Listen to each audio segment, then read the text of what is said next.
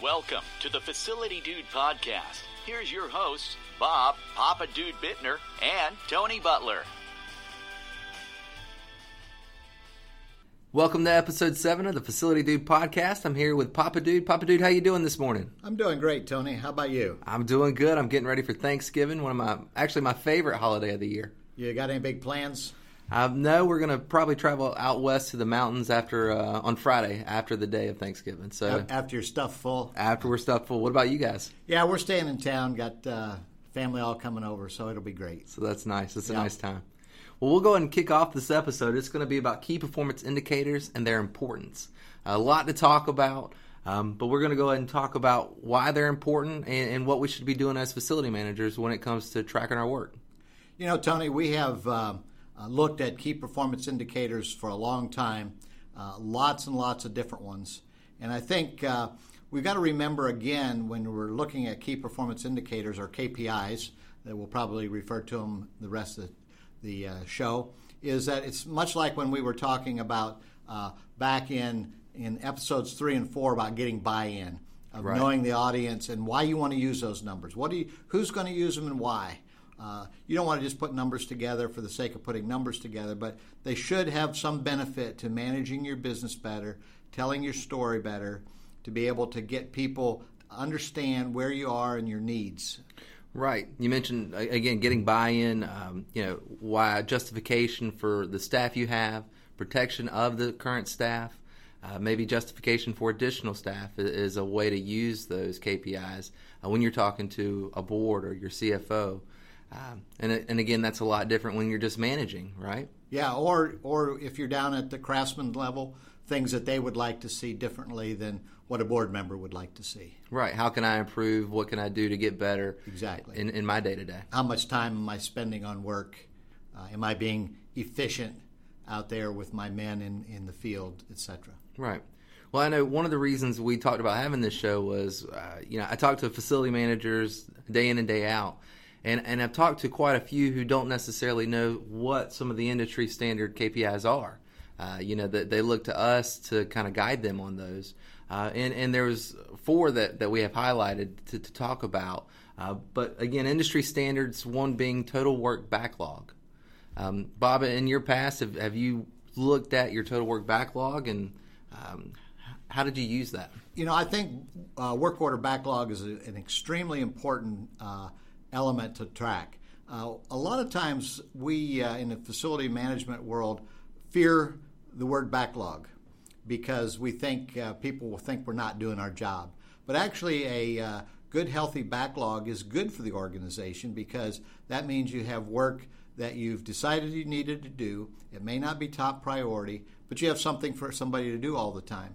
And managing your work and having a backlog is very healthy. We always said that having about a 4 to 6 weeks worth of backlog was a good number. It doesn't mean that if you put a work order in today that it's going to take 6 weeks to get it done, because there's always the priority level of what something needs to be done on. So you have some of this project work. A lot of times, though, facility managers will write stuff on a sheet of paper on the back of an envelope and have it at their desk saying, this is my backlog because I don't want everybody to see how much I'm not getting done. I haven't thought about it in that way, but having that amount of backlog can definitely be beneficial for the staff. And it really helps you tell your story about how much work you're being looked upon to complete. And so you can't do a manpower projection if stuff's just scattered all over and you don't know what the backlog looks like. Right. I know I talked to some folks where they take it all the way down to an individual and say, if Tony works 40 hours a week, but he's got 60 hours worth of work to do, what does that mean? And there's a couple of ways that we could use that information for our staff and for our department. Yeah. And it surely tells a story, like we were talking back earlier about getting buy-in and so forth and telling the story, that those things really are key elements in really painting the picture like you want your department to be recognized for in the work that you are doing or the things that you're not able to get done.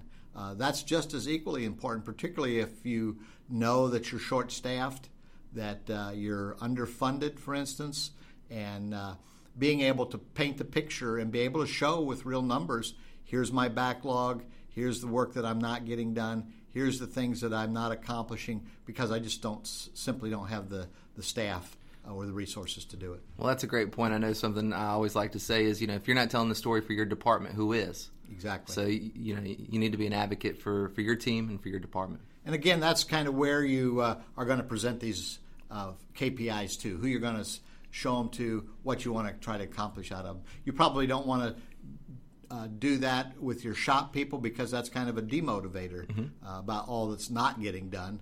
But you certainly want to show that to the folks that control the purse strings and are concerned about what's getting done or not getting done. Well, let's move on to number 2. The second KPI would be planned work backlog.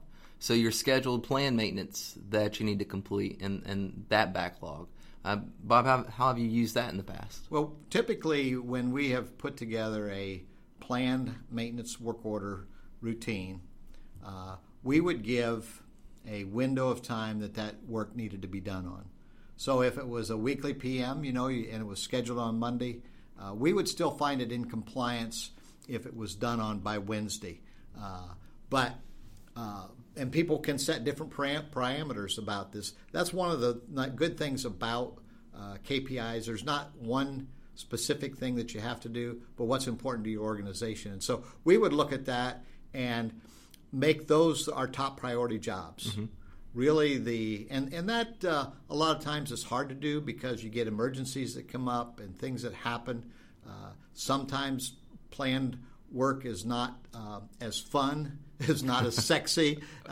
Going around checking fire extinguishers, for instance, it's not as sexy as going out and fixing a broken piece of equipment that everybody patched you on the back and said, "Thanks for getting that back up and running. I don't know what we'd have done without you." Right. I don't know anybody that's ever patted anybody on the back and said, "Man, I'm sure glad you got that fire alarm or that fire extinguisher inspected. I don't know what we'd do without you."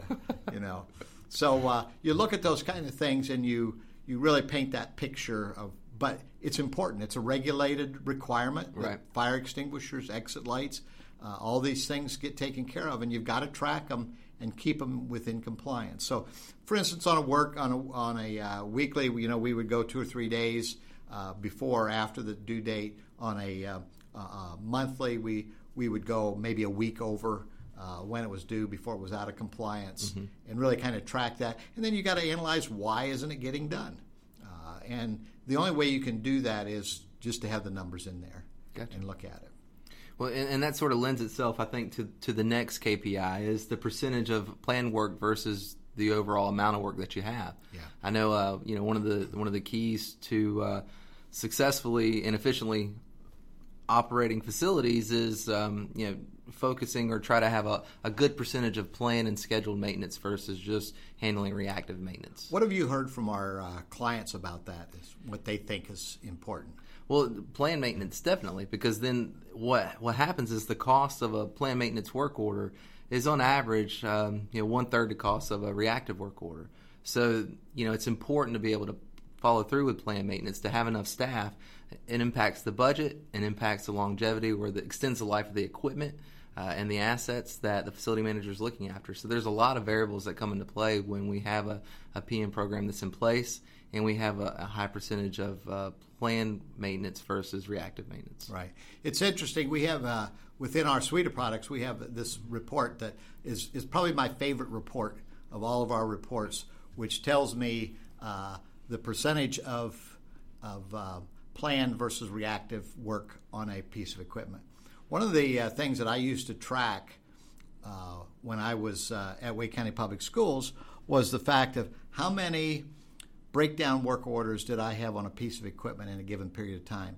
And so I would sort by, I wanted to know if any piece of equipment I had more than 3 failures or 3 work orders within a given period of time. So let's say within a month. Okay. And then that would bubble up and show me those pieces of equipment that were the ones that were creating the most cost for me, the most time, the most interruption. And those then were the ones that I could really focus on, either for a replacement or really reviewing what the PM needed to be on those. Was I not doing the things right? Right. So looking at planned versus reactive and how much you look at those numbers, and there's a lot of different variables in that. Some people say it ought to be 40% PM and 60% reactive, and some will say it should be 60% PM and 40% reactive. I think that's kind of a moving target depending on the organization, but I think you really ought to start and set some kind of goals around that and see how effective it is. What is it producing for you? Are you having less failures?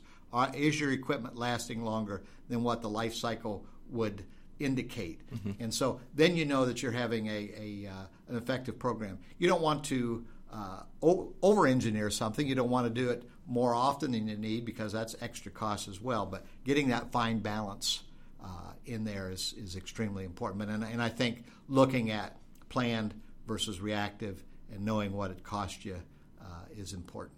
And you brought up a good point, which maybe for a future show we could talk about is, planning for the replacement versus repair of that piece of equipment that's causing those problems. Right. In your capital planning.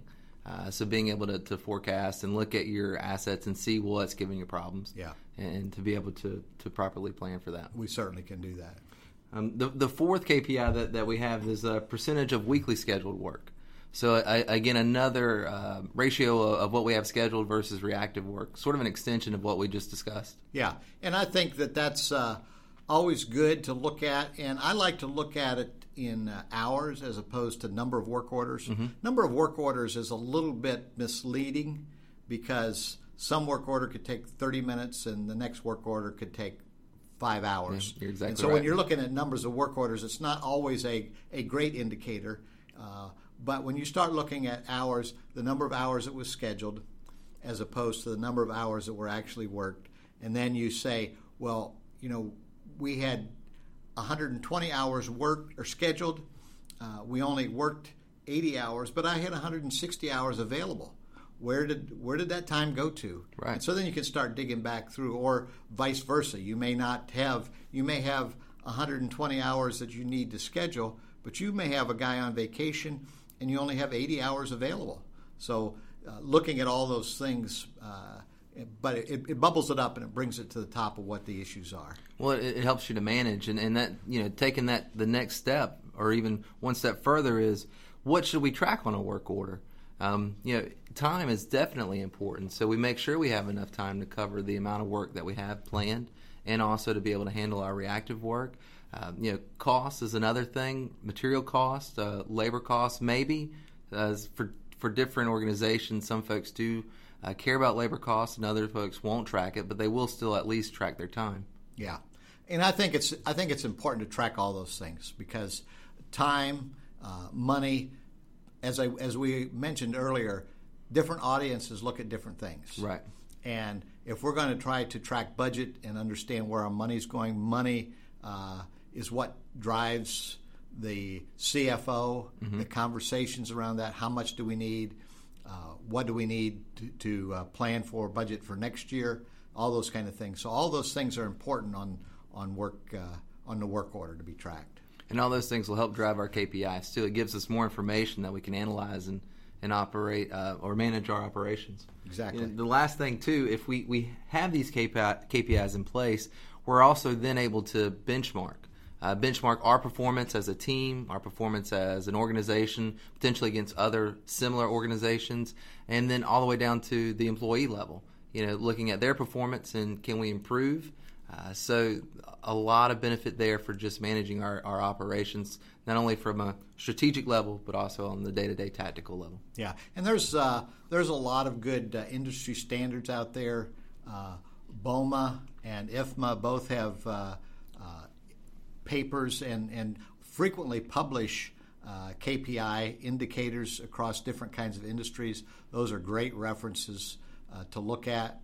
Again, my preference is having fewer but good solid KPIs and benchmarking to look at. If you get to looking at too much, then you just get wrapped up in numbers and they all become kind of confusing. But if you can benchmark against some key items for each area, each audience that you're looking at, I think you come away as looking like a really professional facility manager. You know what you're doing, that your people know what they're doing, and that even if everything might not be perfect, at least it allows you to those things to bubble up and put a plan together to address them. Right. If you're tracking it, you can measure it. And, don't try to take it all on at one time. How do you eat an elephant? One bite at a time, right? Yeah. So you got to start somewhere. And that's what I always recommend to our clients about setting up a PM program.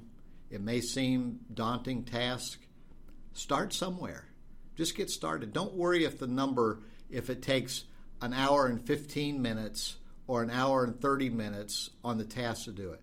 Put down your best guess and then modify it. And that's what all these KPIs can do for you, is to help you develop that and get it and tune it over time. Yeah, it definitely takes time, but as long as you're moving in the right direction, you're making progress. Yeah. Well, we want to thank everybody for joining us today. And Tony, it's good to be with you again in the studio. Always a pleasure. And looking forward to Thanksgiving and a lot of good turkey. Don't sleep too much on Thursday afternoon. And be awake if you have to make that drive up to the mountains. Oh, man, I'll definitely be awake. Looking forward to it. Can't wait to spend that time with my family. We'd like for you to join us on Stitcher and iTunes, and we'd love to hear some comments back from you. We've gotten several so far. We love to hear those, so give us some feedback, and if there's specific programming that you'd like for us to do, let us know, and we'll see what we can come up with for you. Yeah, keep those comments coming. Just email us at podcast@facilitydude.com. Thanks, everybody. Y'all have a happy Thanksgiving. Bye. Thank you for listening to the Facility Dude podcast. We love to hear your feedback about the show. Leave us a 5-star review on iTunes and help other facility operations professionals like yourself find the show. Email your questions or comments to podcast@facilitydude.com. Be sure to like us on Facebook and follow us on Twitter @FacilityDude. We look forward to hearing from you.